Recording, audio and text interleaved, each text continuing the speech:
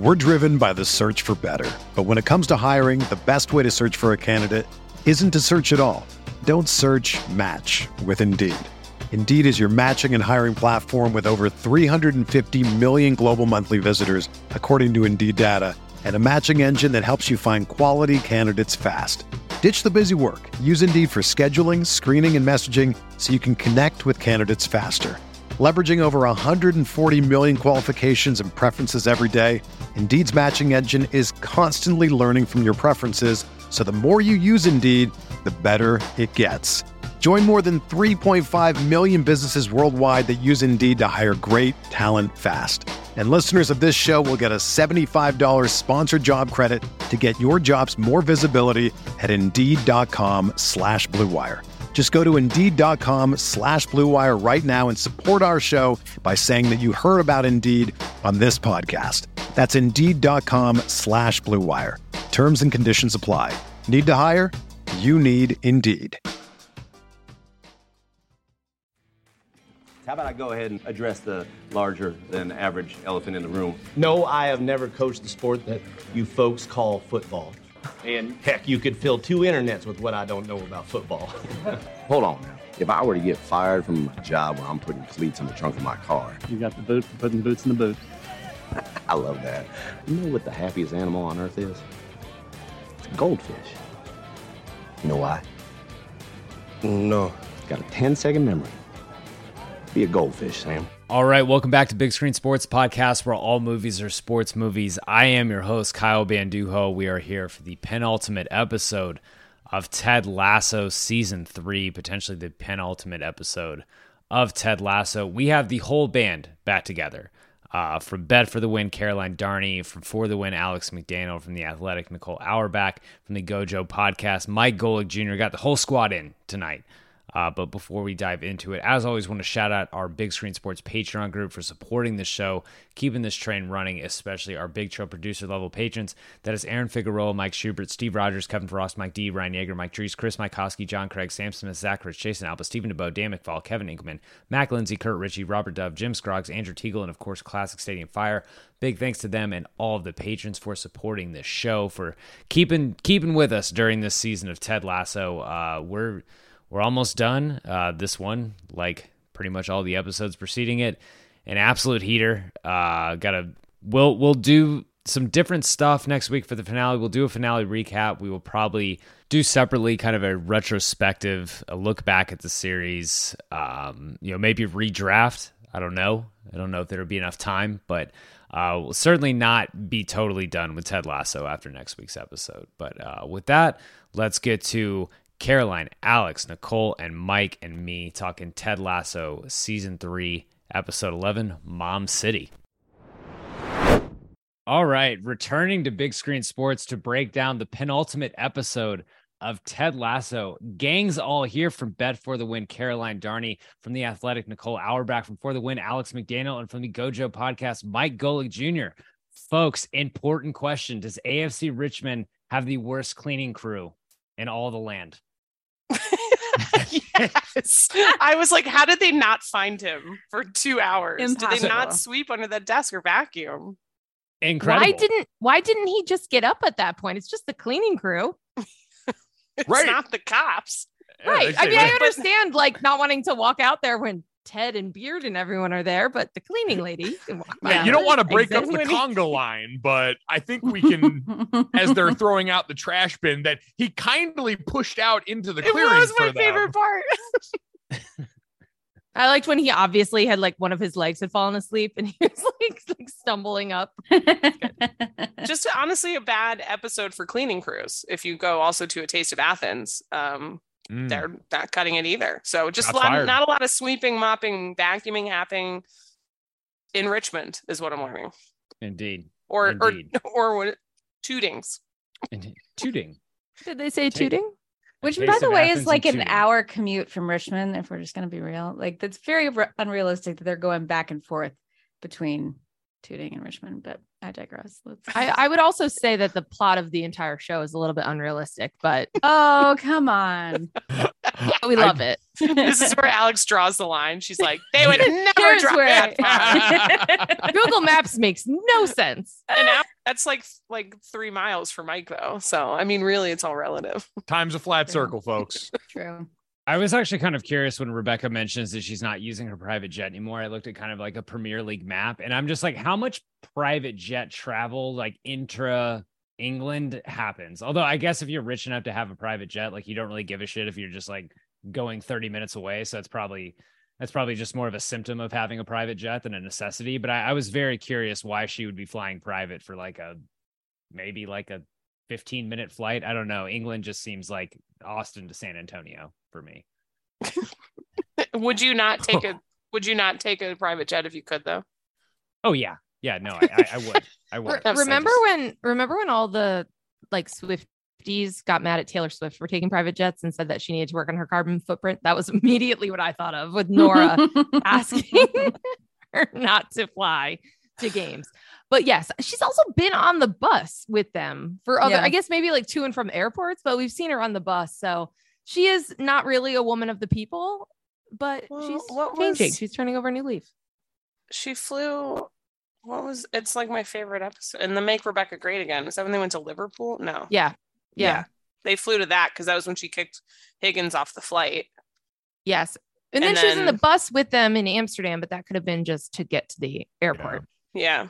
They've been slightly flexing her wealth more and more between having enough cash on hand to fund a PR company. She's buying a horse this episode, owns a private jet, because private jet is like a different level of financial wealth. Like I know she owns the Premier League team, but alas, since we're shooting for a tight 45 here, I think, let's get into it. We are, we're almost there. It's sad. As we record the preview of the potentially the final episode of Ted Lasso has appeared on Apple Plus, but tonight we are talking about Ted Lasso season 3, episode 11, Mom City. An unexpected guest has Ted on edge when Richmond travels to Manchester for a big match. Roy and Keeley become concerned about Jamie. Folks, Caroline, I will start with you. What is the biggest takeaway from this episode? Phil Dunster should win an Emmy. I guess that's more like takeaway from the season, but holy character arc, Batman. Jamie Tart has just gone from man-child into just one of the most endearing. Him and Roy together are up there for me with like David Rose, Schitt's Creek level, like just love for a character that we've seen in recent television.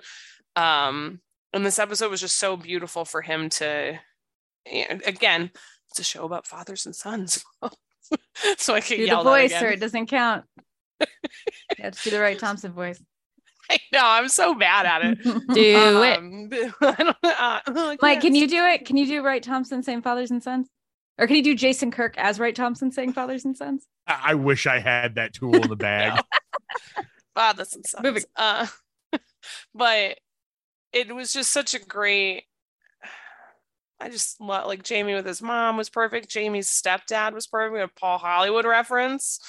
My guy. Yeah, I just really, really enjoyed.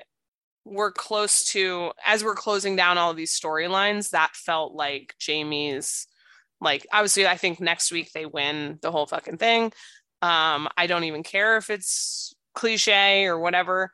I really liked how they did this week, rather than have him have to score a game winner, having him score the insurance goal. Perfect. No notes.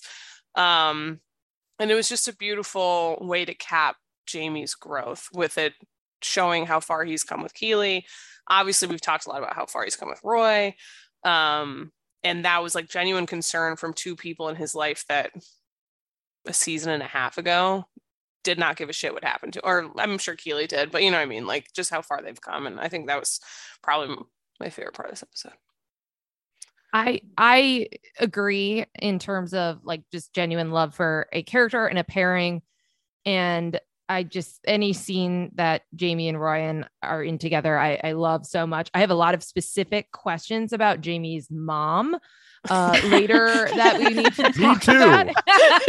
Mike, how serious is it with Simon? Is like I say, where does she like to hang out on the weekend? What are her favorite flowers? I mean, I'm glad that she's the one that came up with the sexy little bebe. Like, I'm glad that we learned the origin story there.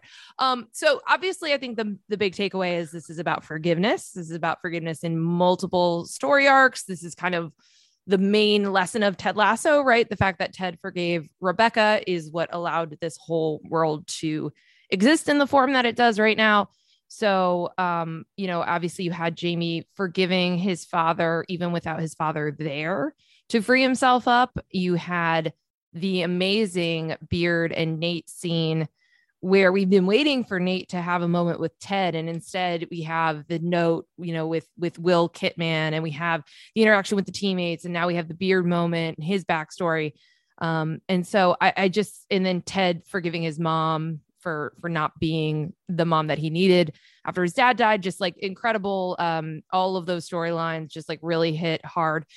I will also say, I texted this to you guys. I think you thought it was a joke, but the Jamie Keely Roy thruple is still alive. I know there are a lot of shippers out there. There are a lot of different pairings on this show, but come on. There was a lot of interactions, the three of them together. They were sharing the champagne bottle. Like, come on, that could be a throuple. That's also kind of like two young hip parents and their kind of misguided son a little bit. The one thing about, I think we learned so much about Jamie and who he is, seeing him. We've seen him interact with his dad. We've now seen his mom. I think I texted this to the group. I at least texted to a couple of you. It early on gave me Boardwalk Empire season 2 vibes. If you know, you know. But it seemed like very sweet. Yeah, you just I'll explain later, Caroline. Yeah, I don't. Do any of us know? Boardwalk Empire was great. Nicole might need to pull me back in, but he's got the most people on the podcast that we've had, and all of us were like, I don't. But we were gonna let it go. We were all just gonna be like, man. Totally. Yeah, definitely. We're good Same friends. WWE. Boardwalk Empire was very good. There was just a plot that if you had seen Boardwalk Empire and then you saw Jamie and his mom interacting initially, you would have been like, oh, interesting. That does not help us. That is exactly what I would have guessed based on you saying, if you know, you know. Yeah. That this moment reminded me of that show. You didn't tell us anything that happened in the show. Listen, we'll take this offline. In the cat's in the cradle and the silver spoon. Alex, we haven't really heard from you yet on what the big takeaway from this episode is. I too am amazed. For me, it's not, well, it's Ted's going home, obviously. And I think it's coming up, isn't it, bro? But you know what really surprised me, and I think it just added some depth to it that I really appreciated, because I think we all knew he was going home, but it was like, how's he going to get there? How's he going to end up back with Henry? It broke my heart when he said to his mom about like, I'm scared to get close to him. Like, if you really found this other thing of, it wasn't just the distance. He wasn't living every day saying, oh, I've got this team, guess I can't be with my kid. Like, I think part of him being over there was sort of a crutch, because he had dealt with so much emotionally and processing what happened with his dad and the divorce and everything. And he's ready now. And I just thought it was a really beautiful way to tell that story. I would say in at risk of being redundant, because you guys have said a lot of the good stuff at this point, it's a reminder to this episode, we are so much harder on our parents than we are on anyone else in our lives, because the way Ted chose to broach that, like, look at all the care he took in laying the groundwork for Nate to come back. And obviously the interaction and the slight with Nate is much lesser than a son having to deal with his father's suicide with a mom who didn't know how to deal with it herself. But we see, and all of us, I think, tend to afford so much grace to our friends and stuff like that. But, you know, I think at times, and I feel this for myself at times, where like I'll get frustrated with my parents about something, and then I'll catch myself and be like, what am I actually talking about here? And the way that everything came out with Ted and his mom at the end of that was sort of indicative, because there's not another personal relationship on the show that Ted would have chose to broach that subject with the way he did with his mom, where he alternates back and forth between thank you and F you, and how that whole cadence of that conversation went. Yeah, it's interesting how the whole episode, kind of touching on what Nicole said, was leading to these kind of finalities with characters. We've got everything leading in. And then with Ted, it's the biggest, like the top of the pyramid, essentially, of realizations and finalities of what is he going to do, and what is his decision going to be. And I think, like Alex said, like he's definitely leaving, but I think we're getting some more indications of how things will shape behind him. Roy saying that Nate is good at all the shit he's not. Like it seems like they're the perfect pairing to, I guess, leave AFC Richmond to. My take from this episode, not take away, but just take in general, I thought the first 20 minutes were not my favorite, maybe even like the first 15. And then I thought the rest of it was an absolute heater. The Jamie at first, like, I think Phil Dunster was incredible, especially in the back half of the episode, especially like once we get to Manchester. I was kind of mixed on how they handled him struggling, because it was in the boot room, and when Keeley visits him in the hotel, it's kind of played for comedic effect, and that's not like, this is someone who is actually going through some significant personal turmoil. That part, and like how the show designed it, for me, was a little uneven. But like Caroline said, I think he was incredible this episode, and I thought how they handled that on the back end, and how they made it his moment, and the culmination. Like, I think in terms of storylines that we've wrapped, because I mean, that's the thing with every show, is how are they gonna, you want to have some sort of finality with people. You obviously, some shows do it differently as far as giving you everything that's ever going to happen to these people. Some, at least put them on the path. But I think we're basically done with Jamie. Like, we've had the full come around and growth. We are one emotional conversation with Ted away from being kind of set with Nate, I think. Roy, did y'all see the finale trailer, by the way, with the clip of them hugging? They dropped the finale trailer. Finale trailer? Yeah, they dropped it tonight, and there's not much in it that's new, but there's like a scene in the locker room where they're crying and they're hugging and Nate's crying, I think. Yeah, that's all that's missing, because we already know Ted forgave him. Mm-hmm. Like, that part has already happened. It's interesting. I was talking to someone who is like a couple episodes behind, who is like, I don't know how they're going to wrap all this stuff up. Feels like they're just kind of moving along. And I was like, well, in the last 2 episodes, they have really started to like tie loose ends. I mean, it feels like we're very close as well for Roy and Keeley, right? I mean, they got conversation away there too. They got interrupted, but they were almost there. It better be what I hope it is, because I just can't. Well, you know what? There's still obviously, I know at least a couple of us on this pod believe that the Dutchman might come back. Yes. But we still need some resolution between like Sam and Rebecca. Yes. Mm-hmm. And then also Sam in the restaurant a little bit, I think, because the matchbooks has been such an important piece, but also like the last time we were at the restaurant was Sam Richardson trying to like shut it down. So there is a little bit left on that one too.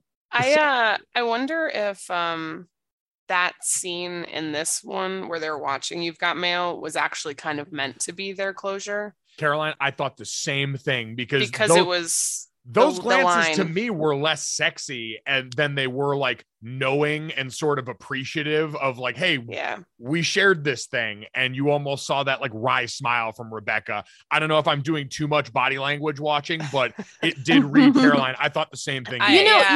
You guys might convince me, because I took a note, and they like, it was playing as they were doing that, was I wanted it to be you. So it was very past tense. And I very much got, and this is because we're all Swifties, like I got like the one vibes where it was like, I wish it could have been you, but like it wasn't, and that's okay. And it was like a loving glance that was like, the ship has sailed, but we had like, that was a nice thing that we had. So I would be like, maybe that's what I'm telling myself, because I want no. You guys totally convinced me, but we do need Rebecca love life, I guess. Yes. Resolution. Yeah. With the Dutchman. And I don't even know. So it's still for we had after we had the psychic, we had how many of those right away, and then we've been waiting because I wrote that post content that was like, where are we at with Rebecca's psychics? And it's been stuck on the thunder and lightning thing. So I still think it's going to be he dips into Sam's restaurant between that and now the looming appearance of all of the women in Rupert's orbit showing up at Rebecca's doorstep at the end of the episode. That's another one very, very much left hanging out there that indicates a theory that I think a lot of people have espoused on this podcast and in various group chats about what we think Rupert's comeuppance ends up being. Yeah. Rupert is mega fucked. Imagine him getting that text. Hey, your current wife and your mistress just showed up at your ex-wife's house. Probably not good for you, pal. Probably not great. Not great, Bob. That's Rupert's nightmare blunt rotation right there. Big weekend in television shows for mistresses at big occasion for anyone who watched Succession's last episode. Actually, great. That is a great point. Also, the second to last episode. And we're just getting everyone together. It's like that moment in Avengers Endgame where like everyone shows up. But it's all the mistresses. Just stepping out of portals, like various points in Rupert's life. He's like, no. And all the mistresses in Succession came to tap dance on Logan's grave there. And all of these mistresses are coming to send Rupert to his baby. Let's go. I mean, he's mega fucked. I mean, villain of the show. They will not let the season leave without him getting comeuppance. We saw actually this episode, though, we saw one of the show's, not a primary villain, but someone who has been a bad person and treated one of our own poorly. I think I'm stepping on multiple categories, but Jamie's dad, the glimpse of him, like that's one of the big takeaways of like, one, like there's always hope, like you can always work on yourself. And I'm sure he's got a long way to go, but that look, just the wordless acting was incredible because a second before with his buddies toasting him, including I think Bug, because he eats bugs, them toasting him, I was like, oh, that motherfucker's dead. And then nope, he's looking like a proud dad in rehab with a nice haircut. And incredible moment. I think on that note, let's dive into best scene. This one, I think I texted this to the group. This episode had like 8 different endings that could have been the emotional whopper of any of a lot of other episodes. Alex, what was the best of these scenes? I go to the person who did not have time to rewatch, of course. Thank you. No, I really put it on your shoulders. I'm giving you the first pick. I mean, I loved the Nate and Beard scene. And Brendan Hunt, by the way, Mike, he's doing a one-man show in LA, like in June. There are like 4 different dates. Tickets are $15. You totally need to go. Mike, go. He's your good friend. Yes. It's called 5 Years in Amsterdam. So it's about like his time in Amsterdam. Yeah, we should all go. Let's all go. Anyway, he actually is doing it also in Amsterdam. Maybe we should go to that one. Let's go to that one. We'll get a loaf of meth. Let's go to Amsterdam. Just like Les Mis. And I already know people are going to say, oh, this is another example of like bad storytelling that they would choose to the next to last episode to drop his backstory. But that's absolutely how it had to happen. Because if we had known it from the beginning or even at the end of season 1 or season 2, it totally changes the dynamic. It changes the way you look at them, because at no point in their relationship did we ever see it as a situation where maybe Ted had ever done him a favor. It was like very equal in respect, and it was what it was supposed to be. And so I just thought it was beautifully done. And the tear and everything. It was really great. I loved it. Yeah, it was incredible. Especially like Les Mis. the not breaking, the not breaking tone. Yes, our story is a lot like Les Mis. Is perfection. But learning that about Beard and about Ted and about how they started, and like Mike, I'm sure you did. I know I have. You have teammates that go off the rails when you're done. Like I've had teammates do time. I have one of our patrons of the show knows exactly who I'm talking about. We've had a teammate do some significant time.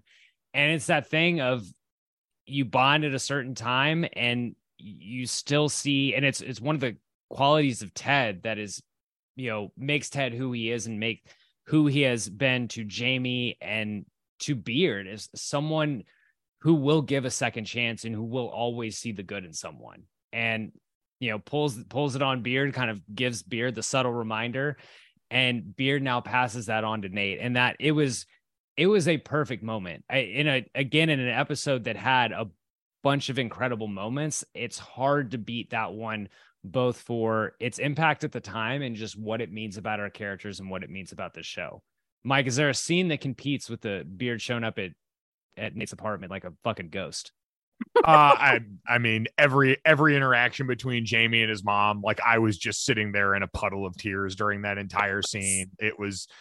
She was perfect at that point. Like you said, the Jamie at the beginning, they sort of turned into the clown. And then once we got through that walk where Keely was trailing way too close the entire time. Her shoes are making a shit ton of noise. Like I know we had the music playing in our headphones.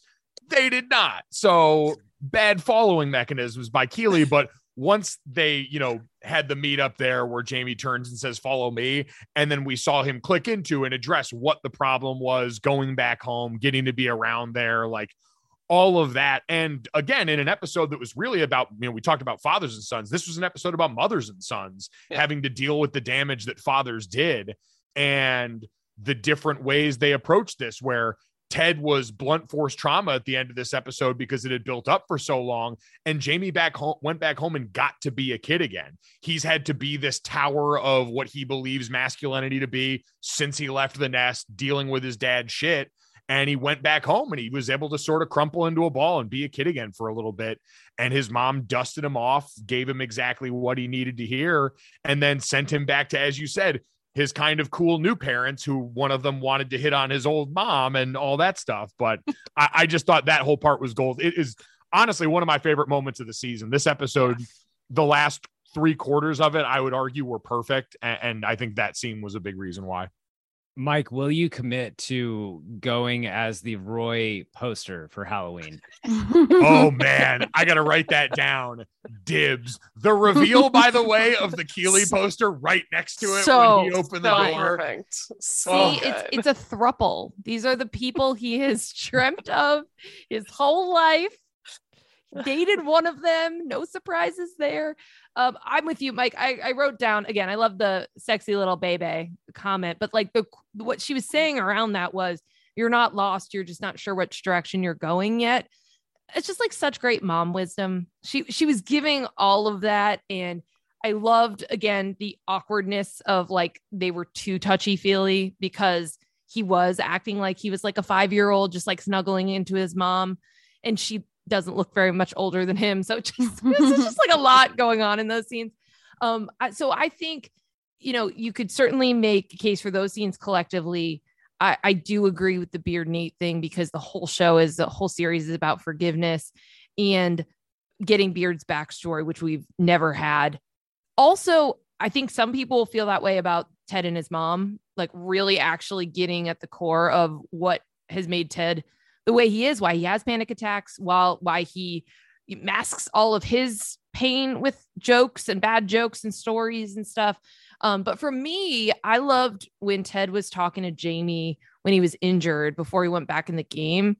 And he's imparting all of these very like Ted-isms to him in a setting that like, it's like rah, rah, and he's trying to inspire him to get back. But he's basically just telling him, if playing to prove your dad wrong doesn't motivate you, figure something else out. And you could just see like the light switch get switched, and Jamie, he immediately comes back and he's feeding off the crowd. He's telling them to like, egg him on and be mad at him. Like that whole sequence from him being on the sidelines, Ted not pulling him out, to the crowd cheering for him. Like one of my favorite things that this season has done has had the player return to a place that they played and like it meant something good or bad to them. And like I love that dynamic, and that getting that, and just kind of like the continuation of all of that arc, that he scores a goal that he doesn't pass on, like all of that was just really perfect too. So for me, that was one of the lasting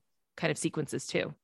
I thought this was the most sports movie-ish game that we've had on the show yet. This felt like the climax of a sports movie. Like it was awesome. Van Damme stopping absolutely everything. All right, well, that's mine. Gosh, come on. Go for it, Caroline. No, I just would say the sports ball was. I really liked the actual soccer this time. We missed some of that. My only complaint was like I'd like to see Jamie's goal because those are always fun for me. But I thought it saving play though was sick, awesome, and that's what I mean. Like why first? This is third behind the scenes that you guys have now talked about. So Beard and Nate and Jamie and his mom, I think, are up here, and then for me it's this. The sports scene is so great because there's all the other stuff going on too, right? So you have Nate absolutely obsessed with watching it while he's at his other, like at his waiting job. But it's showing that he's seeing all this stuff too. Like Colin's open, like he's seeing the plays develop. He knows what they're working with.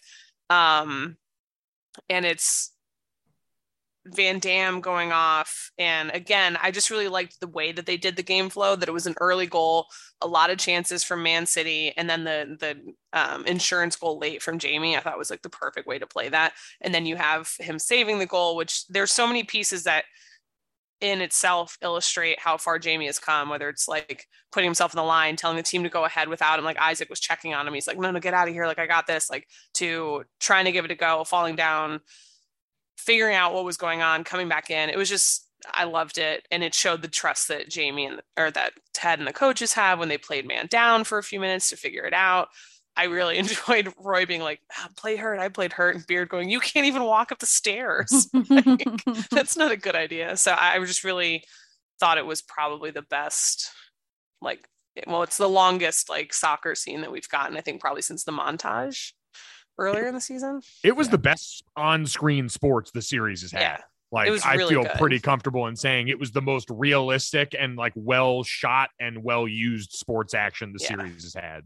And it added in too, like, we talked about it briefly about like the way that his relationships have improved with his teammates, specifically Sam. Sam was elated to see him come back on the field. Like, that's the stuff that, like, it's all of it encapsulated like in that one moment. So I thought it was really well done. I mean, Van Damme was given a vote of confidence by Jamie in the locker room when everyone else was dumping on his mask. Jamie loved him up even in a moment of weird weakness. And then dude went out there and balled. So I'm willing to give Jamie the hockey assist on that performance. Can I just so I know that was like a caricature of himself, but I would like to highlight, I actually laughed out loud as when the fans wanted to take a selfie with Jamie and then he turned around the camera to take a photo of just the It's one of the funniest things that has happened all season, even though he was this caricature of a sad person. Guys, when I first came out to Los Angeles, I went and did the cliche Hollywood hike, and I was not in the best shape. So coming back down, I'm pretty gassed. It was pretty hot out.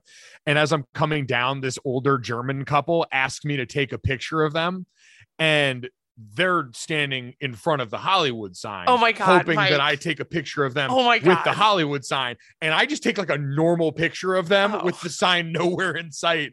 And they look at the camera for a second, they hand it back to me. And my friend who's with me, she's like, are you okay right now? Like, put the fucking sign in there. They came from Germany. I'm so proud of them for like giving you feedback. Be like, no, do it again. I thought you were going to say you accidentally took a selfie of yourself. I did too. That's what I was thinking. This really hoping would have been that really you're funny. like, okay, get on in here. And they were like, who is this man? What up, squad? Big Golic and Wingo fans, I see. How do you say Gojo in German? Yeah. Well, just throw an umlaut in there. Based on Succession, there's a lot of overlap here, like the Gojo deal and Succession, European. There's just a lot of crossover. One other thing, just because I don't think we're gonna get to it. Are you Jamie Tart? More like Jamie Fart? Sick burn. Those kids ruled. They were mean.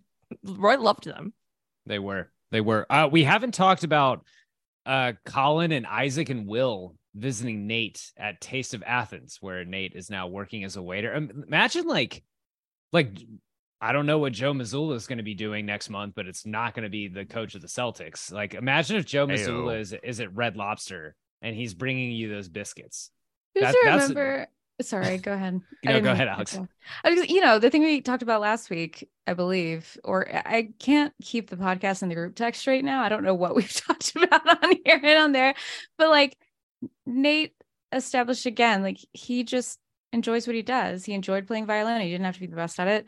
He obviously like never really spent any of his money in the short time he was at West Ham. It wasn't about any of that. He just liked doing it. And here we are again. Like he just likes working there. I think it's very sweet. But you are right. It's weird. Yeah. I would have liked to have seen, and this is more out of, I just want to see more and more of these people before I lose them forever. I would have liked to have seen the team do an internal debate over whether or not to bring Nate back. Because like the last we see, Will finds the card. So is the obvious move there? He says, hey, Nate came in and did all this and he's left West Ham and Roy's on board. And I would have liked to have seen how that came to pass. This was an hour and 10-minute episode, so I can understand how it didn't get to fit in, but it's more out of just a selfish nature of I really want to see these people talk more. Well, I also think fairly important, though, considering the last time that we saw them interacting with Nate, they came out from the locker room and basically tried to stab West Ham to death on the field because they had watched that video at halftime. So it's not like they've had fond feelings all that recently for Nate. And what had they gotten in any meaningful way outside of, you're right, the card and that probably being the gateway drug for this? They hadn't gotten anything else to indicate that Nate was worthy of a second chance at this point. They hadn't seen all the stuff we'd seen. That was exactly my thought. All the growth, and we've said on the show that growth was important. Nate had to do this on his own and grow on his own, but like, unless they've been spying on him, no one knows that. They just think he's still the guy who ripped up the sign and then kind of quit his job for reasons unknown. So I thought that was interesting, them showing up. It certainly wasn't what I expected. In terms of scenes, we talked about Ted and his mom, but they're kind of have at it at the end. Her just having her way around the locker room while Ted is deeply uncomfortable was a nice little bit, complimenting Trent's hair, which I think we've all done at least once on this show. I mean, incredible. If we had a hair award, I think he's taking it in almost every episode. But Alex, what did you think about the dynamic between Ted and his mom kind of before they have it out, when she does this abrupt surprise trip and kind of embarrassing him in front of his friends? Well, I think it's funny that he gets the most annoyed by the traits that he has from his mother, right? Whenever she like tells a corny joke or something and he's just like, I can't, it's just typical kid shit. And that's all I can say, because like, Jack's at that age now where like, okay, we can hug in the house, but we're not hugging in public. So you need to know, so we're getting there. And I think like it's, what we said earlier about your parents, for whatever reason, maybe because they love you unconditionally, they're the ones who really get a bunch of shit from us. And they're the ones that we tend to lash out at more, get more frustrated with. And so watching that, like I think as a mom, especially, and not knowing what it will be like to have an adult son one day and just kind of going through all of that, it made me really uncomfortable, but it's very normal. I mean, you see it all the time. It's just that I think there's a lot of stuff he can't see in himself that he actually got from her, or maybe it's the parts of himself that he feels are performative and he doesn't like seeing it in her. And that's kind of what leads to that scene, where he's like, we just kind of pretended nothing happened. So yeah, it was amusing. Loved his mom though. Becky and Baker. She needs to be in more stuff. When she tells Rebecca that Ted got out of the womb and asked the doctor if he needed anything, and Ted shows immediate annoyance to that, whereas that is a thing that Ted would absolutely say. That was like, absolutely. Oh, he's deeply uncomfortable with this. Baby wouldn't know how to speak or understand the concept of empathy. That was so good. And then finding out that his mother loves tea was also, because it's you mirror things and then you do the opposite, right? Like that's what parents are. And that was perfect as well. Just like kind of slipped in there. You know how I love my tea. Like, and May has been like a under the radar star this season, like just handing out gold nuggets of brilliance. And so she added the thing. And I actually thought it was really, as someone who spent, like, I just did a trip to and from Alabama with my mother driving, which was super fun. We had a great time.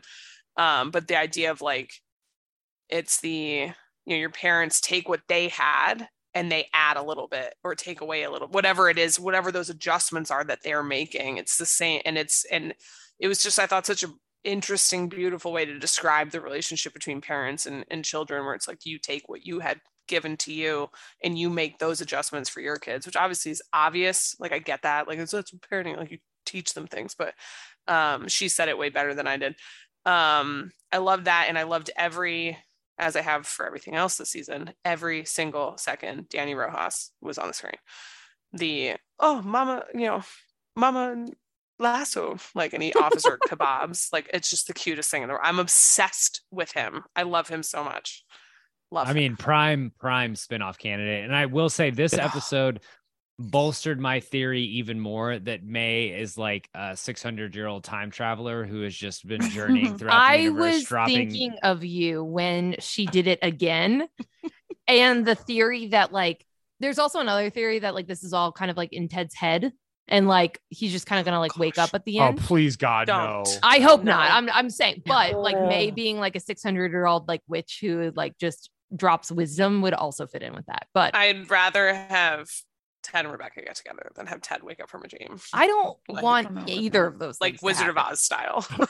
You know what? If May is a 600-year-old witch, then I want desperately for Jade to be in her coven, because her disappearing acts every time Nate tried to introduce him as his girlfriend, she would make a perfect addition to that group of ancient wisdom dealers. Can I make a Jade point real quick? Because I still see a lot of criticism of people saying like she has no personality. Oh, sorry, Jade, no personality. We haven't learned anything about her. And like, these are the people who have not, bought into Nate's arc this season. And I feel like she's a really strong character. I feel like awesome. She's someone who is so grounded, and she helps Nate see the best in himself. She pushes him when he needs to be pushed. And the whole point is that she's fairly nondescript, that he didn't need, a supermodel. He didn't need someone with some, fancy sounding job and whatever. Like, it's just someone he feels comfortable with and who loves him. And I loved when she was just like eating the chicken drumstick, like while the Beard and Nate moment was happening. But I just don't understand the criticism that like we've learned nothing about her, and she's just like, it's just I don't even know, just to make Nate seem more like likable, that someone likes him. I feel like she's been a really good addition to the mix, and like really good at mirroring things in Nate that they want to emphasize to us. It's the first time Nate has had a soundboard too. He's had someone it's the first time we've seen him have a conversation with someone that he's not deeply trying to impress. Like him and Jade now seem on the level, and he can talk to her. I mean, he can tell her that he's typing out a 60-page apology letter. That's not something you tell to someone you're trying to impress. When he stopped trying to impress her is when she got to see the real him. And because there's people who say stuff like, oh, she hates him, and then all of a sudden she's into him. And I was like, again, this all happened in front of us. We saw it happen. Like, what? I don't think she hated him. She was just like, okay, who is this person? Like, why are they trying so hard? Like, and she's, not sullen. Sullen's too mean of a word for her, but when he was like, she saw his genuine excitement for the baklava, and was like, that's what first was like, okay, all right, I see what this guy's doing. He dropped his guard, and like the guard was up the whole time around so many interactions. And I think it does make sense that like she would say yes to go on a date with him after that incident. Because and then they sat and chatted for a while. He had like at least a full glass of wine. Like, I don't understand I'm that. Not here for Jade slander or the Nate arc either. I really think like he's never like Rupert evil, and he made bad decisions. He treated people poorly. He was so deeply insecure and thought that this title and success would make him happy, and it didn't. But the idea that like he can't be redeemed and be welcomed back to Richmond, I don't understand that. Like this whole show and series is about forgiveness, and his act was one that was rooted in insecurity, and he is working himself through that. So I don't think any of this has really been forced. I actually think they've been pretty methodical about how they've done it. What I think is interesting is like, we forgave Jamie very quickly. Like yes. he was back on the team before he earned any redemption. He was back on the team, and they had to have faith that Ted wasn't making the wrong call. And now we love him and he's great and whatever. And I realized like Jamie never did anything as drastic, symbolically, as like what Nate did with the sign and leaving and everything. But Jamie was an asshole. Yeah. And we were like, and then all it took was him being back and like, oh, Jamie, like, come on. I mean, I don't understand it.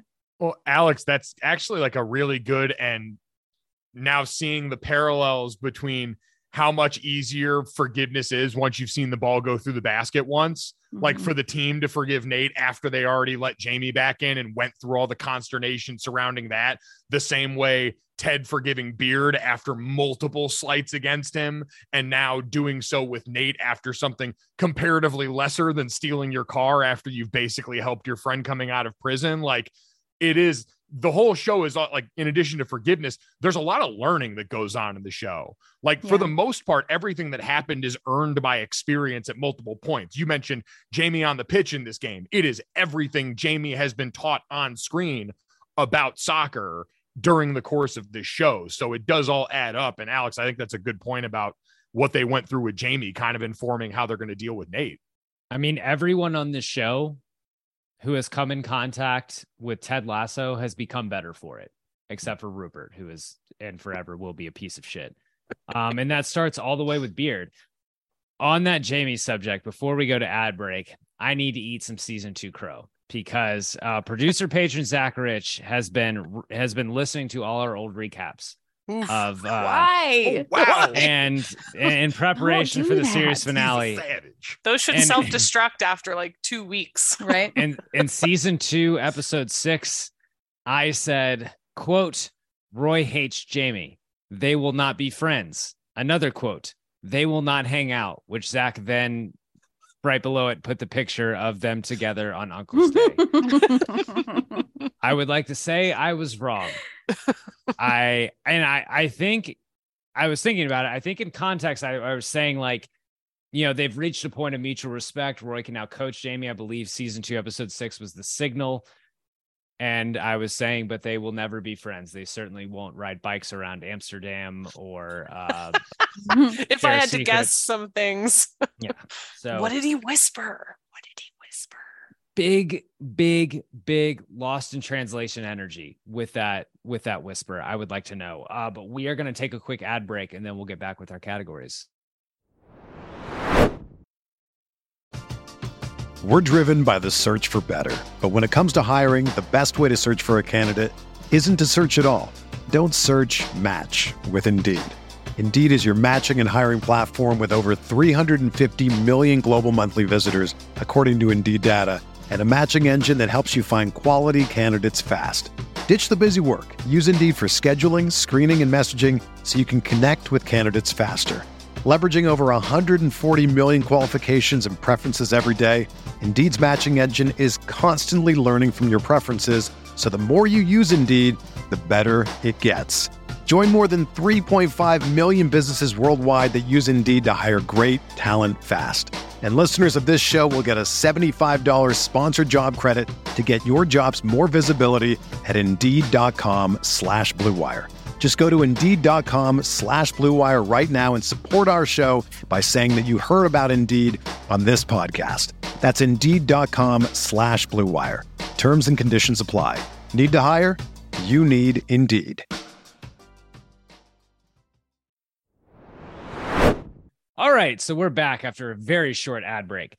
The Laughing Liam Award and Best One-Liner or Joke in this one actually had a lot of nominees. A lot of options here. Caroline, what was the funniest moment of this episode? This might not be the funniest, but it was something I laughed really hard at.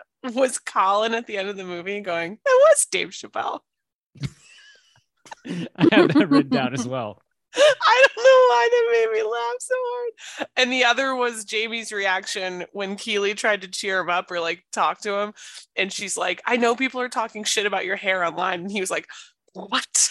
Like, that delivery was priceless. Those are probably my two favorites from this one. Nicole? Mine was the learning that Fat Bottom Girls was supposed to be the anthem for Richmond. And when Keely asked if people were offended, and Higgins says the Flat Bottom Girls. The Flat Bottom Girls did not like it. But it was so obvious that the joke was going there. But Higgins just like him and Danny Rojas have the most like laughs per minute of screen time for me this season. So that was hilarious. And then when they did play Fat Bottom Girls later in the episode, like it was just a nice little minor plot. Mike? I gave away the goose before. I guess it's not technically a line, but the reveal of the Keely poster next to the Roy poster in Jamie's childhood room. And when Keely delivers a very Roy like, Alex?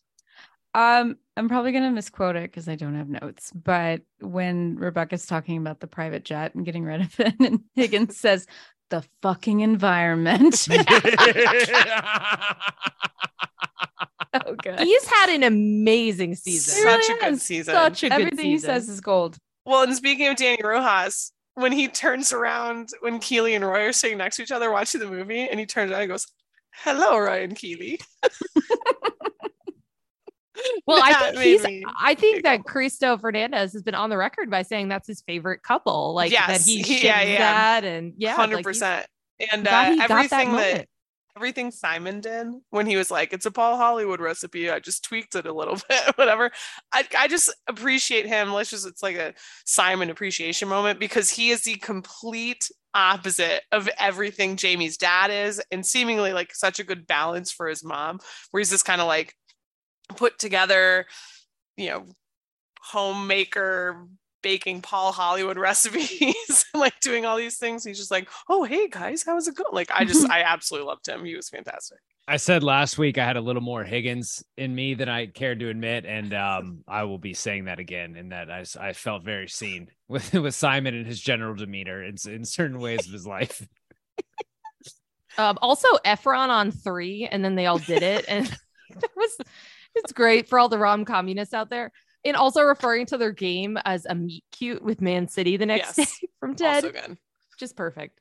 That was good. Yeah. Also, can I just bring up a little Efron factoid for the episode? Absolutely. Yes. So both You've Got Mail and Sleepless in Seattle have different versions of Somewhere Over the Rainbow in it. You've Got Mail is Ray Charles and Sleepless in Seattle is Henry Nielsen. Kansas, Wizard of Oz. And a fun fact, they have the same actors in that is true. Nicole. What? Fun fact, we've done one of those movies on this very podcast. Can we do a quick vote of Sleepless in Seattle versus You've Got Mail? I'm a Sleepless in Seattle. Sleepless in Seattle. Movie. Yeah. 3. I'm You've Got Mail. You guys want to know a secret? I haven't seen either of those movies. Oh my gosh. Shocking. That is surprising. I think because I was still so shocked from when we just did You've Got Mail and forgetting how long Tom Hanks knows who she is. It is completely like, I'm still a little shook about that, guys. Me too. Oh, you were shop girl. Yeah, like relax, Tom Hanks. This is shady now. This is manipulative now. Was Shop Girl. It was pretty obvious. Like he can figure that one out. But it's great context clues, by the way. I got totally with him on that one. Well, Sleepless in Seattle is still on the table for next year's rom-com month. Oh, wait. Okay, I forgot my other one moment where I laughed really, really hard. Ted was picking up his mom's suitcase and she goes, not on the bed. And he taps it right off. I liked Roy calling for the new reporter at the Independent, and he just calls him Better Trent. Yes. I did also like when Jamie has to have the goal stricken the goal stricken from the record where he's like, please, it's a lie. It's a fraud of a goal. That doesn't count. Take it off the record. Take it off the record. So who is the funniest character in this episode?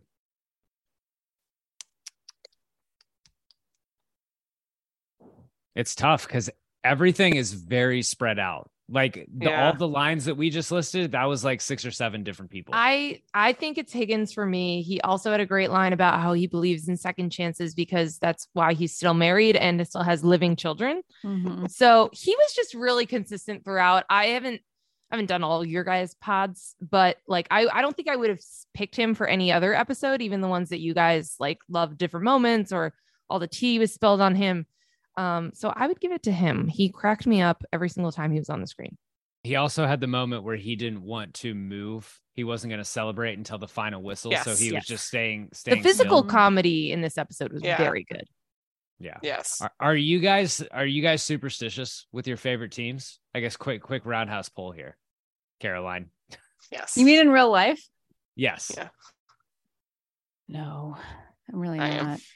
I once sat on a toilet for 2 quarters in my parents' house during a Notre Dame game as an 8th grader. So yeah. I once went back into a bathroom when Virginia baseball scored in the super regional. When I ran to the bathroom, I went back into the bathroom and they won the game.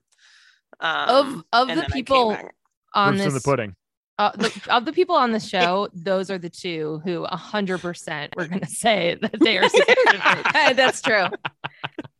I'm too anxious to be superstitious. I like to pace, and you can't work a superstition into a pace. I just want to pace and be angry. I disagree. I disagree with that. I pace, I stand, I do. It's not necessarily for me. It's not always like there are some things I won't wear anymore. Sorry. I know that's stupid. I know it's dumb. I know it.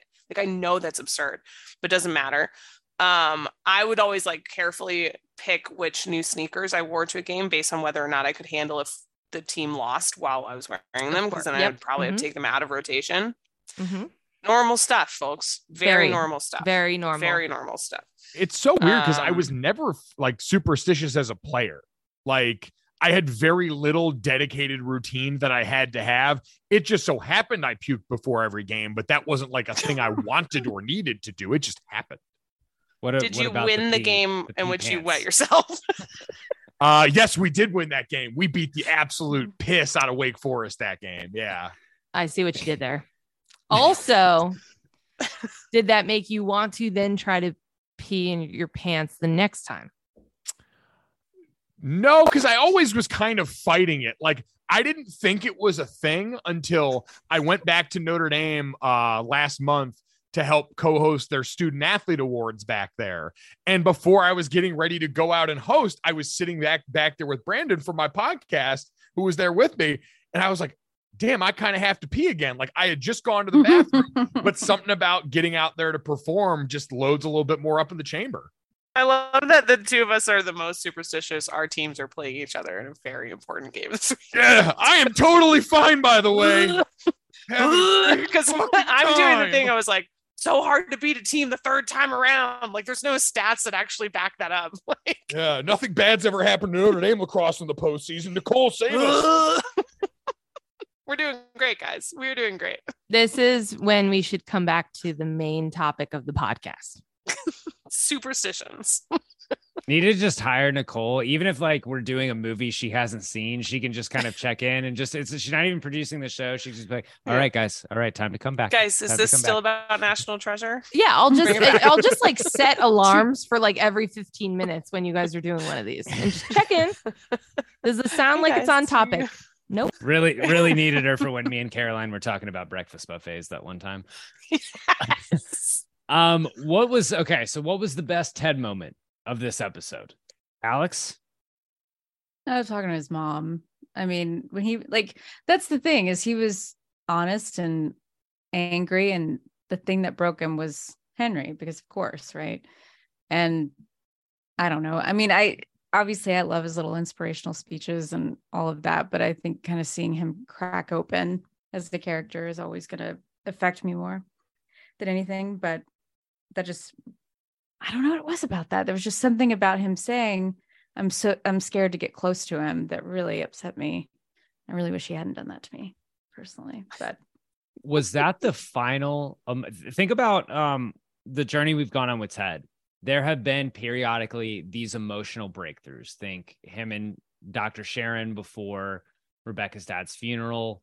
Couple other times where Ted has these moments of realizations or these breakthroughs where he's open and he's honest and he's not being the person who's trying to get something out of someone or help someone.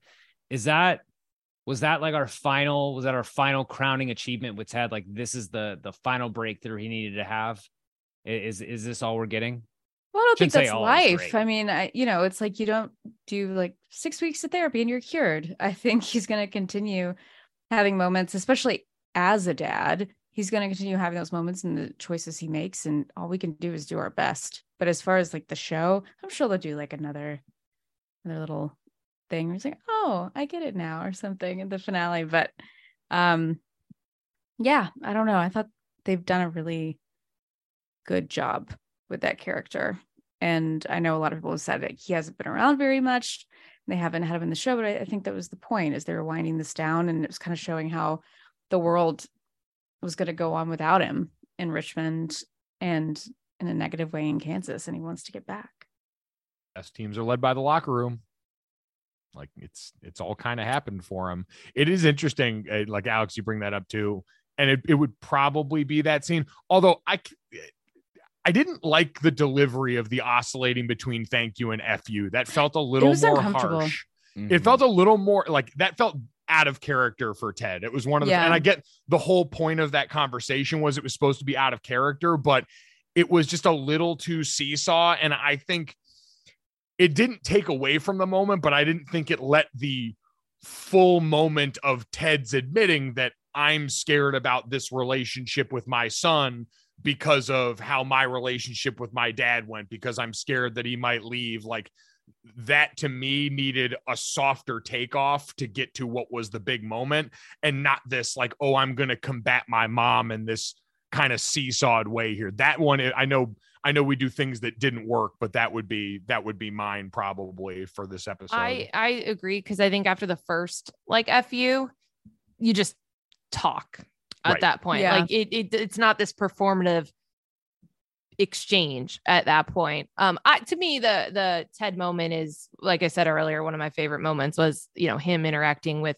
Jamie and kind of helping him let go of all of the anger and I need to prove myself to my dad, that whole moment. But yeah, I mean, I think I agree completely, Mike. And I hadn't thought about it that way, but that's kind of why that scene is not like my number one scene from this episode, because it was just a little bit too forced. I'm going to slightly disagree. I do think that in real life, after the first one, you would have a conversation, but it was if you notice, it was the flip reverse of the order in which Jamie said them, because Jamie said, like, he's like, what would you say to your dad if he was here? And he said, I'd say, fuck you for blah, blah, blah. And then he said, is there anything else that you'd want to say to him? And he said, I'd say thank you, blah, blah, blah, blah. Oh, so wow. It was the flip. And it perfectly, I thought, matched their personalities, because Jamie has always been the first, like the feelings and the anger and the being a dick or whatever else. And so Ted flipped it he's always forgiven people. And what he needed to do was to do the fuck you side of it, because he's never done that side of it, which is what led to all of his like issues that then kind of torpedoed his marriage, right? Because what we figured out after finding out more about his relationship with Michelle is that she wanted more out of him that wasn't hunky-dory, happy, matching his energy, constantly having to be at a certain level. And so I think that's why I liked, again, I agree that after the first one, they'd be like, okay, that's a lot of F-bombs at your mom. But I liked that balance of reversing what he needed to get out of, what he needed to express was that angry side, or the stuff. Did you guys believe that she would have made this trip and like this whole orchestrated thing and whatnot for however many days to just say that Henry like was sad and missed him? Like, I felt like there was actually going to be more of a reveal from her about like the origin of the trip. I think it was more, it seemed like a light reason, but I think it was also like checking in on Ted. Like, from the home front as grandma, like, your son misses you. Like, what is the plan type thing? I don't know. I think the thing that stood out to me more was that she didn't tell him she was coming. The surprise trip is where I was like, what? That was the weirdest thing to me. But maybe she actually did come with the Australians. It was just a cover. She just got tired. Interesting word choice. She denied it too hard, too forcefully. She did. It's a good That was too hard. I think it's also like, I think clearly we look at this relationship and it's two people who have had trouble being very open with each other. And there's a difference between like general openness. Like, I don't think they share, you know, they're clearly like, they don't share secrets, or they're like, nothing is taboo in front of the other except for talking about feelings and actually getting personal. And this might be something that she felt like she had to do, didn't feel like she could do it over the phone. Maybe, like Caroline said, wanted to just come and check up on Ted. And then like, it kind of comes out at the end. If Ted hadn't had this blow up, it wouldn't have happened. If she hadn't been pushed into a corner of why she really came, she wouldn't have actually gotten it out there. So it seems like expressing feelings is something that was very difficult for them as mother and son. So a Ted moment that I don't want to gloss over is when him and Beard are watching the Nate video, and he is telling Beard without, because he could have easily said, hey coach, you know, I gave you a second chance and look at us now. And instead of like, you know, look at Nate and his lowest moment, and you know, we all know what giving second chances can do for someone. It's slightly heavy handed, but he's just telling Beard like, hey, you need to take a step back and look at forgiveness for this man, because everyone has been down at one point. And so I love that moment. I love Ted just being like kind of chuffed watching Nate just struggling under that desk, which is just when he's climbing out the window. It fucking kills me. That was honestly the most comfortable Ted probably was in the episode too. Like, you could argue with the coaching also. Like, we've definitely seen him gradually get more comfortable with himself interacting in the match, like Pep going and making the changes and substitutions there and that kind of back and forth. There was definitely that, but that was one of the few moments during the episode, that interaction with him and Beard, where Ted was in the dynamic we're used to seeing, where he's getting to help someone else and he's not deeply uncomfortable with his mom there, having to worry about that. So there was a bit of levity to that too, that wasn't even Nate related. Yeah. The Rupert Award for the villain of this episode. So this is an episode that noticeably does not feature Rupert, except in inferring when Bex and his ex-assistant show up. It doesn't feature Jack, doesn't feature Zava, features Jamie's dad not being villainous.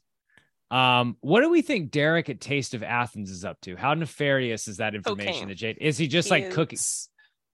Doing cocaine. Like putting the mirror into the drawer. Like, I missed that adds up then. Wait, you didn't see that? No, I completely missed it.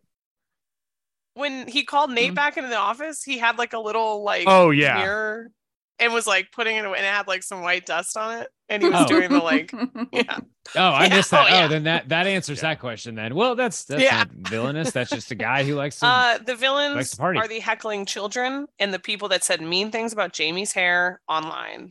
Those are the villains of this week. Just kidding. I loved the heckling kids, and I love that Roy Kent was like, good work. Internet trolls, always internet bullies. Man, got it. Who was the villain in this episode? I mean, like, you could make a case, and I know it's called Mom City, and we're talking about how great moms are, but like Ted's mom not supporting him, being there for him after his dad died, and him feeling this for all of these years, not like a real villain, but like that person created a lot of tension, which is usually how we describe the villain when they're not a real villain. Yeah. Well, I would say that's definitely how Ted seemed to view it this episode. Like, she was the antagonist for him the entire time. Like, because, again, that was kind of something I also wish we had gotten more from Ted's mom. And she sort of said as much, but like, what was she supposed? There's no handbook for that. How was she supposed to know how to handle it? She did what most people, this is secondhand information I'm gotten, but most people who I know who have dealt with grief, who have dependents, they're like, I had kids to raise. I had to keep trucking on. I didn't have a choice. Like, I had people that needed me to be their mom, be their dad, be their parent. And so I didn't get to worry about how I was processing this. So now you could argue then in Ted's eyes, she dropped the ball on how he processed it, but I don't know. She got him to this point where he was, functioning in a lot of ways and well-meaning and well-acquitted in a lot of ways. And so it's a complicated situation, but to your point, in this episode, she's the closest thing we have to an antagonist in Ted's life, because the rest of it really kind of doesn't have one. It's also interesting because I know we all like shrinking, which obviously shows you kind of the opposite of like being what people might claim selfish, right? Where he just like kind of retreats into himself and he can't take care of his daughter and other people have to step in. So it's just interesting and very honest to have that. But yeah, I think clearly we're setting up for like a major Rupert actual bad guy comeuppance moment, which is deserving for a section of the pod that is named after him. He deserves this. Yeah. All roads lead to Rupert being screwed.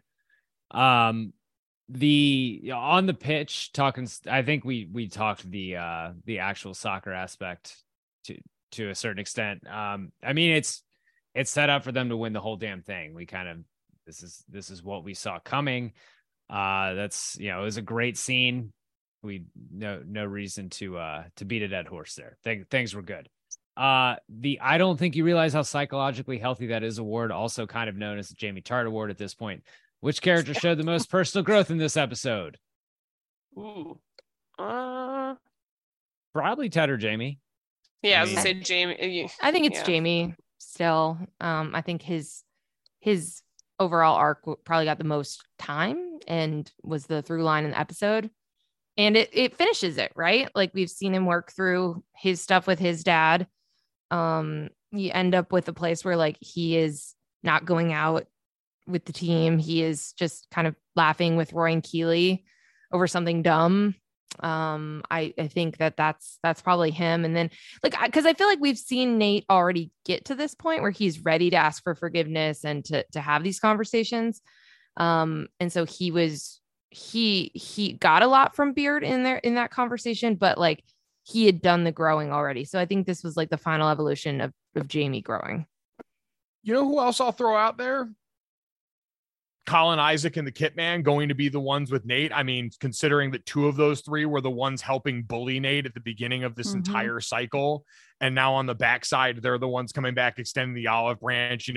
Will, Nate was impossibly cruel to Will, but they've already sort of had their little meetup. But the fact that Isaac was a part of that group that used to be Jamie's minions coming to make Nate's life a living hell, there's something there. Two-thirds of that group bullied Nate. And then when the power dynamic shifted, Nate bullied 2/3 of that group because he was brutal to Colin. Yes. He's basically why Colin ended up talking to Dr. Sharon and said he's a strong and capable man and not a piece of shit. What about Beard? He didn't want to go talk to Nate. He did not want to rip that Band-Aid off. Yeah. He went axe throwing to throw axes at photos of Nate. And I think he grew a lot. 17 axes. 17 axes. All my axes live in Richmond. We did not mention that Beard telling Ted's mom that his heart got ripped out of his chest and dragged onto the streets for everyone to see. And he's like, no, I'm in love. Well, and he had like a whole song for Dottie too. I love their relationship. Weirdo Beardo. She had that like group hug with Trent and Higgins and Beard. It was great. Just like no notes. I saw myself in Mama Lasso when she was like, nah, bring it in here. Friends don't shake hands. Like I have said that to multiple people within the last couple weeks. So a few of you guys are real journalists. If you're Trent, how do you handle the stories that Mama Lasso is telling you? Do those make it to the book? No. In like a fun, loose way. Like it, Yeah. you know, like you don't report them as fact, obviously, but I think it's good anecdotal stuff to have in there. I don't think that they make it in, except like the versions that Ted corrected and said, no, this actually happened here. The one where he has to say, no, that was Courtney Cox was also very funny. That was a really funny one. I forgot about that. The way that he just straight up answered it as the like, no, that was Courtney Cox. Loved it. So good. Man. The food poisoning award for which part of this episode gave you the most anxiety? I will say mostly due to outside influences who are having a bad night. Ted and Rebecca at the end of this episode, I just had in the back of my mind when they're having this moment, I was just like, don't do it, show. And nothing about how the show has set this up would have suggested that they did the thing, that they were going to do the thing. But because of those outside influences in the back of my mind, I was just like, don't fucking do it. And instead it turns into an obvious, like, Rebecca doesn't have anything to say. We know what Ted's going to tell her. No problems there. But there was no parts of this episode made me as uncomfortable as some previous episodes of this season. I still have I am Roy Keeley forever. Yeah, I need that to be a thing. I still, until the clock strikes midnight, until this show the season is done and they are together forever, I will be a little bit worried. But right now I'm feeling good. We're feeling strong. They're holding hands. Roy doesn't just want to be just friends. Like I'm feeling good about that. I'm feeling okay. I'm going to keep that momentum. Compliments where he's like, by the way, you look lovely. Also then complimenting Barbara. Love it. Love Babs being still around. I think I was the most anxious, not anxious, but like both times that Jamie really bared his soul, both in the locker room where he broke down and said he's like the Red Bull commercial with the guy pushing the rock. But he lost his wings. Such a great way to describe that. But and then when he said to his mom, like when he was saying his soul was impotent. Yes. Also a very like wild, hilarious way to describe it. Like just that moment altogether, I truly felt for him. I think that was, rather than like anxiety or anxiousness, I just really like empathized with. Empathized. I was worried that something inappropriate was going to happen with him and his mother briefly. Forgot about that. Yeah. That was probably the most uncomfortable I was during the episode. But Kyle, yes, calling for the portion of the fan base that was convinced that Ted and Rebecca would end up together. I think the whole episode, especially the ending, was very nauseating. Just going to say Boardwalk Empire season 2, folks. If you know, you know. We don't know. We don't know. No idea. You should know. BWE You should know. Would be a great show for everyone to go back and watch. Hey, and in this writer's strike, we're gonna need to fall back on some old content. Boardwalk Empire first 2 seasons, maybe first 3 seasons, give or take. Like good stuff. Today's episode of Big Screen Sport brought to you by Boardwalk Empire. We're an HBO Max podcast now, or just Max, I guess. Just straight up Max. Just Max. By the way, Nicole, I'd be remiss. I didn't mention this in funniest moments, but since you brought up the interaction with Jamie and his mom, Roy going back and saying, "How about one for the road?" and trying to hug her again, and saying we should get a drink was flawless. Especially the reciprocity of Jamie talking about how fit Roy's sister was. It was perfect. Yes. So. We're all going to be family one day, guys. At the end of the episode, when Jamie, he's in the training room, but there was like a hospital looking, he's on like like a bed, and there was like a hospital looking instrument near him. I was like, oh my God, he's at the hospital and Roy's sister's going to be treating him. I was so ready to be happy. And then nope, he's just in the training room. By the way, that would have been great. By the way, the one moment that actually made me uncomfortable in this episode was when Jamie's dad's friends toasted to him in the stands. Because I thought, like you, Kyle, I thought he was dead, and I thought Jamie was going to find that out after and not have the chance to make amends, and it was going to be a much harder lesson learned than the one that he ended up with. So that was the one where I was like, oh God, he's dead. And now there's going to be that version of more, father-son trauma in this show. Best time, worst time.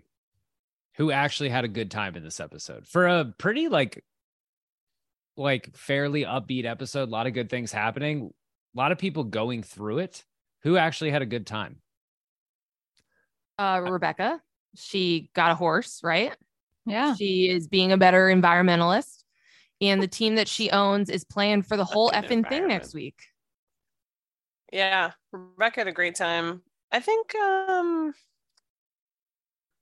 Nate, I mean, I guess he got fired, but I think Nate had a pretty good time. Like, they want him back. He wants to go back. He had his realization. He got forgiven by Beard, which was the biggest hurdle, whether or not he knew it. I think Nate had a pretty good time. I would agree with that. I would say, like, I would agree. Nate absolutely had a great time. I would also say Jamie's mom had a great time. Like, she was talking about how she was beaming with pride and bawling when he took the field for the English team. She got to watch him score the icer against Man City. Like, she had a really good episode. She looked good. Yeah. She has a sexy baby. Wait, what color did Jamie describe his hair as to her on the couch? Was it chestnut or walnut? It was like walnut mist or something like that. Yeah. And it was just amazing. And she's like, of course it is, baby. He's like, it looks natural. I was like, love this. I think the rest of the team had a fantastic time. Big win. Van Dam. Van Dam. He had a great time, except for getting made fun of with the mask. He had a great time. And he's still terrified of Danny, which fair. Danny Rojas might be a serial killer. Who had a bad time? Who had the worst time? Rupert. I mean, Ted had a pretty rough time. Like, despite the win, despite working through it, like, he did not have fun. He was getting more and more agitated every scene. Do we think Rebecca's private pilot is on a salary or a per flight basis? Because that would depend on I think their salary. Time. I'm going to say salary. I think it's just like on demand. So yeah, most of those guys I think are salaried. I was about to say I'm pretty unfamiliar with the economics of having a private jet. I only know that because I got private jet shamed by some guy in a bus last week, and it was humbling. On a bus? I would need that described for me. Why was he on a bus? So I was at an event last weekend, and I was riding over. It was like busing us to where the event was, and I was late. So it was me and two other guys. One guy told a nightmare travel story about how he had the worst day. The gate agent almost refused to check his bag, but someone made a call, saved the day, that type of stuff. And this, I mean, classic, very stereotypical French condescension that was effortlessly executed. French guy that was the other guy on the bus with us was like, I know it's all these airports are so understaffed. It's so much easier to just fly private. I'm like, yeah, no shit, brother. You want to fund me? I'm looking for a sugar anything at this point, man. I got nothing there. I think that story stands on its own, but I would guess that they're salaried. That would make sense. So the private pilot then is doing fine. Actually probably has to work less and is still making the same. So he actually lump them in the best time. But yeah, worst time, I think it's Ted. I think Ted has a tough one, but comes out of it with some clarity, which is good. I mean, Jade also didn't have a ton of fun because she found out working with your significant other, not always sweet. Yeah. Not great. Derek lost his seemingly his best employee and also has an employee. Now he's being blackmailed. Yeah, which is tough. Probably not where you want to be as I did want to learn a little bit more about that situation. Maybe he'll probably not. We're probably not take him down with Rupert as like Rupert's drug source, and then Nate can also run Taste of Athens. That would be a great. Okay, so that's the thing. If Nate becomes Richmond's coach, or like I said, like Nate will eventually be making a good salary again, and he's probably saved almost all of his West Ham money. Nate could buy that place from Derek. I don't care if Taste of Athens is doing very well. Derek is absolutely struggling financially. Like he is, that man is bleeding money. I don't like that restaurant could be doing gangbusters and that dude is borrowing money from someone once a week. 100%. It's the only thing in the show I am absolutely sure of is that Derek has not a fucking dime. He's the English version of the cousin from the bear who's selling drugs out of the restaurant. He's English Richie.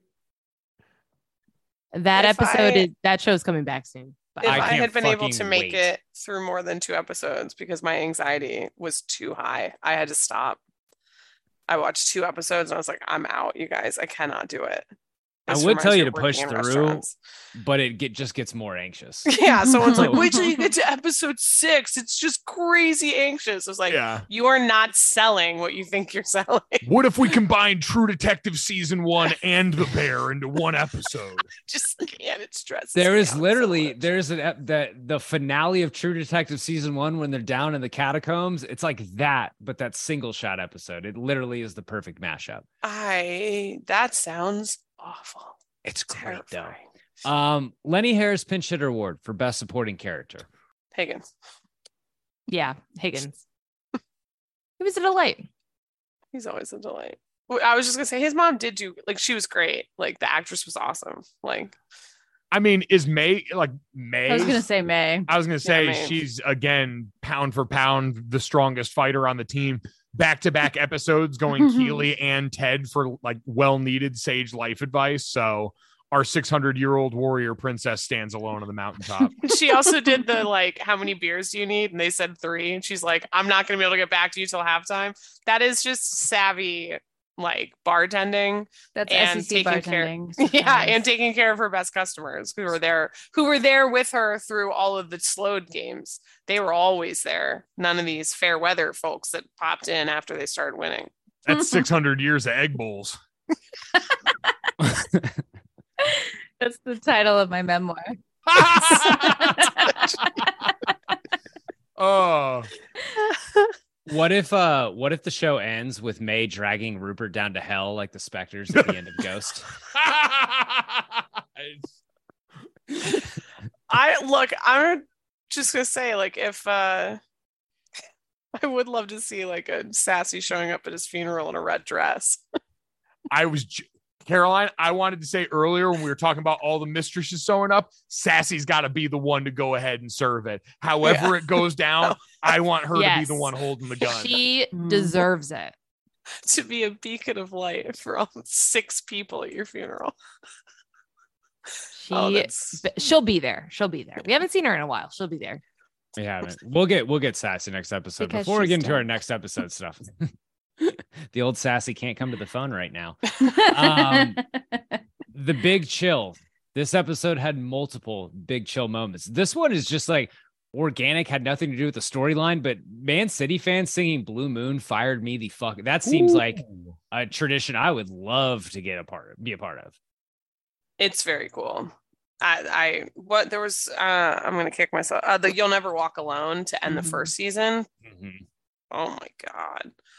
Like that's something I love, the English football, like those vibes where it's like teams have a song and like all this. I love that.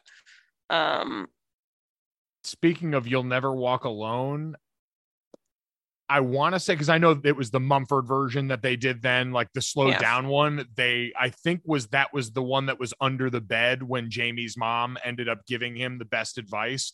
And pretty much every time they slow piano that song on the show, I cry. And spoiler alert, I cried there. So that would probably be the moment for me. I love that. I cried a lot in this episode, if we're going to be honest. Surprising nobody, especially not Nicole.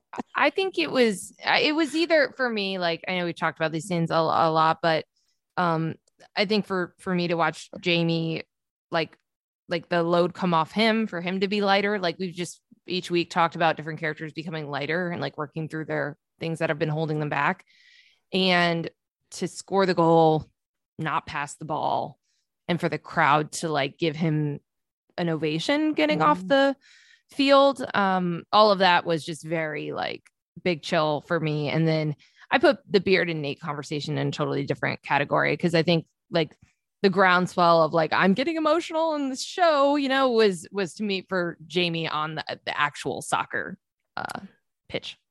I would say too, when they showed Jamie's dad. Yeah. That's what I was going to say. pulls at the heartstrings. Yeah. I talked about it with the wordless acting in that moment. Like what and I think you kind of infer some of it looking at him, knowing what their relationship has been like, knowing, I mean, just from what we know about the process of going through rehab, it's not just getting yourself clean and sober. It's like coming face to face with a lot of the wrongs of your life and having to really internalize those and acknowledge those. And so you can imagine what that man has been having to come to grips with, and seeing that moment and like seeing that smile was at the same time like devastating and amazing.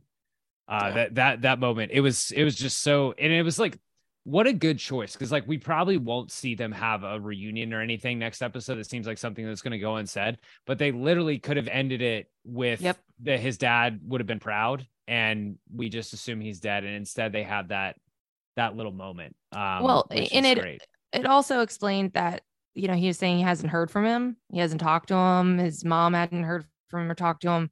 And so I think that that's also a more rewarding explanation for that, and it leaves the door open that when he can send that text message instead of going through all of that and then his dad isn't alive anymore or whatever. But to wrap that up that way, and that would be a reason that he's been out of contact, I think was a curveball, and it was one that really like pulled at the heartstrings. Yeah. All right. Questions for the next episode. The last one. Oh. We are staring down the barrel of the final episode of Ted Lasso. How long will it be? That's my question. What's 2 the hours. runtime on that? I think it's going to be at least an hour and a half. We got 90 minutes. Right? I would they say gotta get a soccer game in there. They gotta bring the Dutchman back. Please. I think what if the Dutchman's a pilot and he's like, because remember the plane thing? Wasn't there something in his house? What if he's like, you're right. Of course, look at Caroline. Like you would the private jet. Part. Maybe the private jet needs a pilot. That's all I'm saying. Okay, so we're gonna have Ted telling Rebecca that he wants to go home. Mm-hmm. Yes. They're going to play the match. There will be some sort of airport scene, right? Like that's something that was on IMDb that we know there's a scene at the airport, which obviously could include Ted, Henry. I think the entire team is going to be at the airport. Okay, so we could see that. We need the resolution with Rebecca and her love life. Nate and Ted. I still think there's something with Sam in the restaurant. I don't know. I do too. Like I can see that. The last time we saw it was like, you know, are they going to survive? I wonder if Michelle and Henry come back for the championship, the championship weekend. I think they could. I think there's still resolution there. Do you guys? Are we all assuming they're going to win They're going to win. They better. Honestly, yeah. I swear to God, I don't care if it's cliche. I need it. I want it. Got to have it. I really don't know. Like a lot of me, just based on how this, and again, I understand it was a different season's arc and stuff like that, and you kind of had to earn those, but I was waiting for them to lose the Man City match and like there to be some sort of lesson still in that. So no. I'm not convinced that they win this. And that to me is definitely like, I was going to ask you guys, what is the highest order of importance for things that you want to see resolved? Like, what are you most looking forward to? Because them winning the Premier League would be really cool for me. And I get that, you know, we had we're going to come back and win the whole fucking thing line, but yeah, the goal of this show, and you even had Pep echo it at the end of this episode, right? Like it's about helping them be the best versions of themselves on and off the pitch. It's not about the wins or losses. Like I do think it would be a fitting note in some ways for the series to end on if they did lose. See, I think it's not about the wins and losses, and therefore I think they're going to win. I think they're going to win because there have been other moments, like in season 1 in the finale there, that I thought they were going to win, and they didn't do it. Yeah. I think so. I feel like Kyle wants Roy Keeley. Yes. Like yes. That's it. That's your number one. I also want Rupert broke, penniless, and in a white collar prison. Okay. All right. That's very specific. Hell yeah. I definitely, when that happens, I need Sassy to be there. Now that we've talked about that, absolutely need that. I want Sassy back. I would like to see Rebecca happy, and I know that there's been points in this season where I didn't love that, like the only plot for her was about like her love life, or in season 2, like just about like her love life and her sex life and whatever. But I do hope the Dutchman comes back, or like it's someone new and like something happens for her where there's that spark and that idea that like she can find someone who deserves her and treats her the way that she should. I just hope that is part of it, because it feels like everyone else is going to get closure or relationship closure. And I hope that she gets something uplifting there instead of like learning about herself by leaving other men and doing things independently. I'm excited for the Nate and Ted moment. I think it was really smart the way that they did it with like the note and then interacting with the players and then Beard and not going to Ted directly, and everyone else kind of having to take the lessons they've learned from Ted to their conversations with each other first. So I'm going to be emotional. That's going to be a tough one, even though we already know that Ted has forgiven Nate and he forgave him a while ago. I want to see Colin kiss his damn fellow, which is why they're going to win. Oh, that is why they're going to win. And Colin's going to get to kiss this guy after the game. And I love that. My question, or what I think, my prediction is Ted's going to say, I'm going back to Kansas. And Rebecca's going to say, I know. Like, no shit. Like, we don't. I think she's going to echo us and be like, yeah, we all knew this was coming. This is, and she's not going to, I don't think she's going to be blown away by him saying this in any way whatsoever. Is the final scene Trent's book, and it turns out that the show was the book and like each of the episodes was a chapter? Ooh, I could see it. Or is the final scene Rupert getting perp walked? That would also be sick. The final scene is Keith Morrison talking about Rupert. The Rupert perp walk is the Kyle's to murder Ted Becca. Yeah, moment. It really is. It's real. I'm just fiending for it. Alex, the couple we have not talked about yet, I want your take on, is Ted and Beard, the couple that has been together the longest. I don't know. Like I could see them ending up back in Kansas, but I kind of feel like Beard's going to do his thing with Jane and stay. I thought you were going to say Ted and Michelle.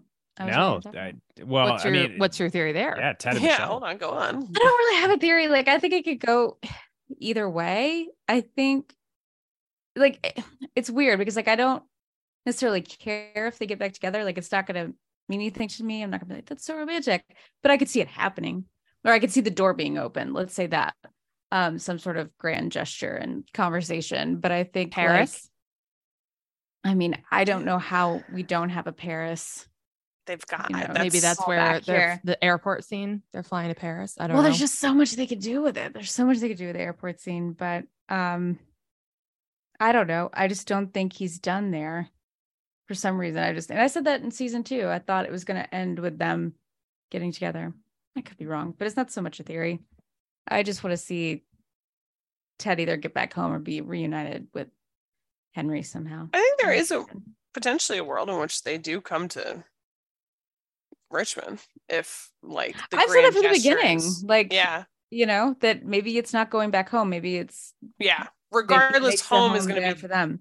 Those people together. Them the together, three of them will be back together. That is and Michelle is obviously has broken up with that boyfriend by now. That was telegraphed. Dr. Jacob is out. Dr. Jake is a fucking cheese stick. Once he got fammed on the high five by Henry, I was like, that guy's days are done. Numbered. That kid thinks he is a knob. He's done. I've got a way we can wrap this. So Andrew Teagle, great patron of this show, has kind of a running. It's like a spreadsheet put together, kind of a Ted Lasso endgame spreadsheet where people have put in their predictions. Like kind of how things are going to finalize. So we can kind of round the house. I will call out on these certain categories. So Richmond manager. Who is the Richmond manager? Is it the first one at the end of the show? Caroline, who is managing Richmond when the show ends? Nate. Or Beard. I go back. I think it's Roy. And I think Nate's his like associate head coach. Yeah. Could see that Alex? too. Roy. Yeah. Mike? I go Nate.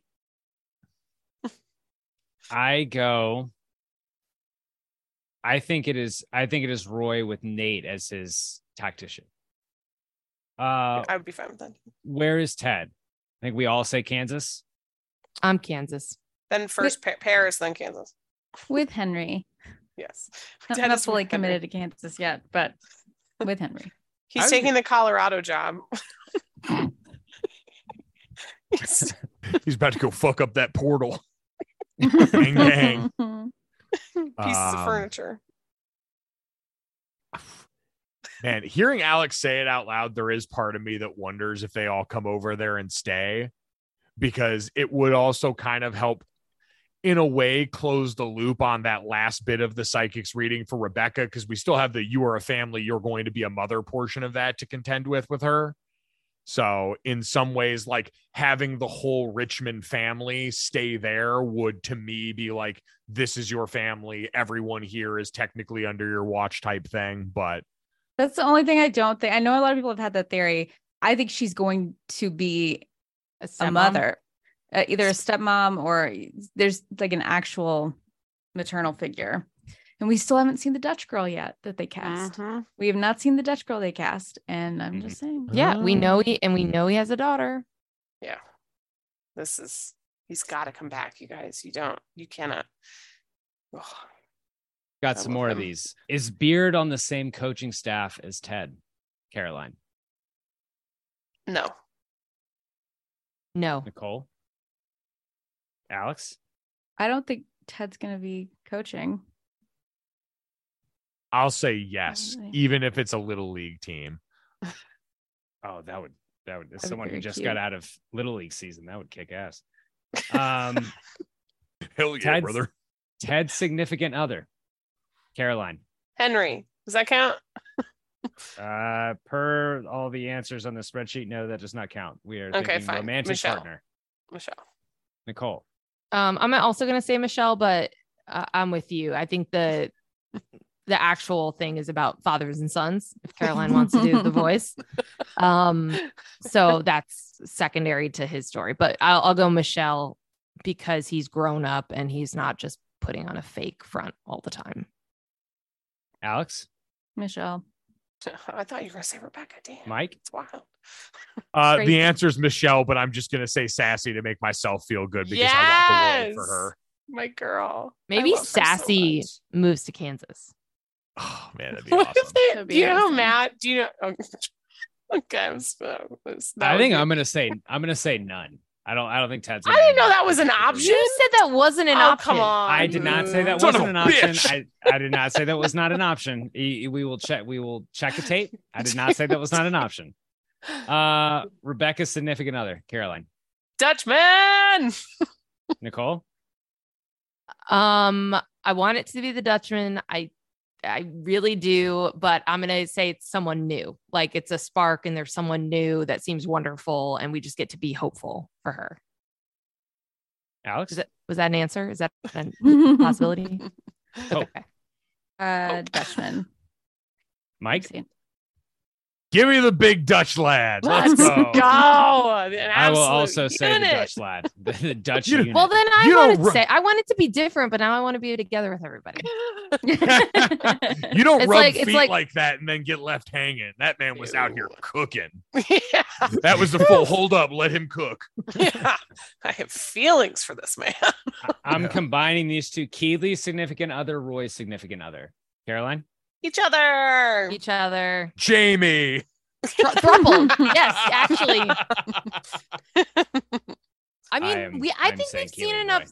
We've seen enough clues that like Jamie could be bisexual. I think like what?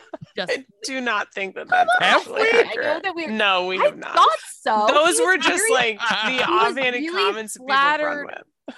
Yeah. All right. Fine. Okay, all right, let's roll into the next question. I just love the thought of like Nicole's waiting for them all in the training room to just start kissing each other. when he cried and like touched Roy's face, she's like, kiss. It's happening. It's happening. No, it's mostly a joke. I think that Jamie's like arc is about self-discovery and all of that. But I want him to be happy. I hope he meets somebody. I just want him to be happy. I just want my sweet baby, sweet sexy baby to be happy. Does Richmond win the Premier League? Yes. Yeah. Nope. What a hater. Boo. I will say yes. They also have a tiebreaker. Who is the who ends up holding the pinball high score at the pub? I'm not sure we're gonna find this one out. Ted. What was the question? Ted wasn't even playing last time we saw him. Come on. Yeah. It's true, but he had a lead. Who's going to hold the high score at the pinball machine at the pub? I don't think Beard's going to be denied on that. He's way too gonna say it's Beard. hyper focused. Yeah. Beard. It's Beard. Well, or it's May because she's just been playing for 600 years. It's true. It's one of the questions: is May a 600-year-old witch? She invented pinball. Yeah. But she like lives in the machine. It's like her genie lamp is the pinball machine. I know we've talked about the potential for spinoffs. I love May's spinoff as basically just a shot-by-shot recreation of the movie Logan. It's just May in Boardwalk Empire. May Everyone in go season watch. 2 of Boardwalk Empire. Okay, guess what? BWE. Starting next month, big screen Boardwalk Empire. I hope everyone's ready.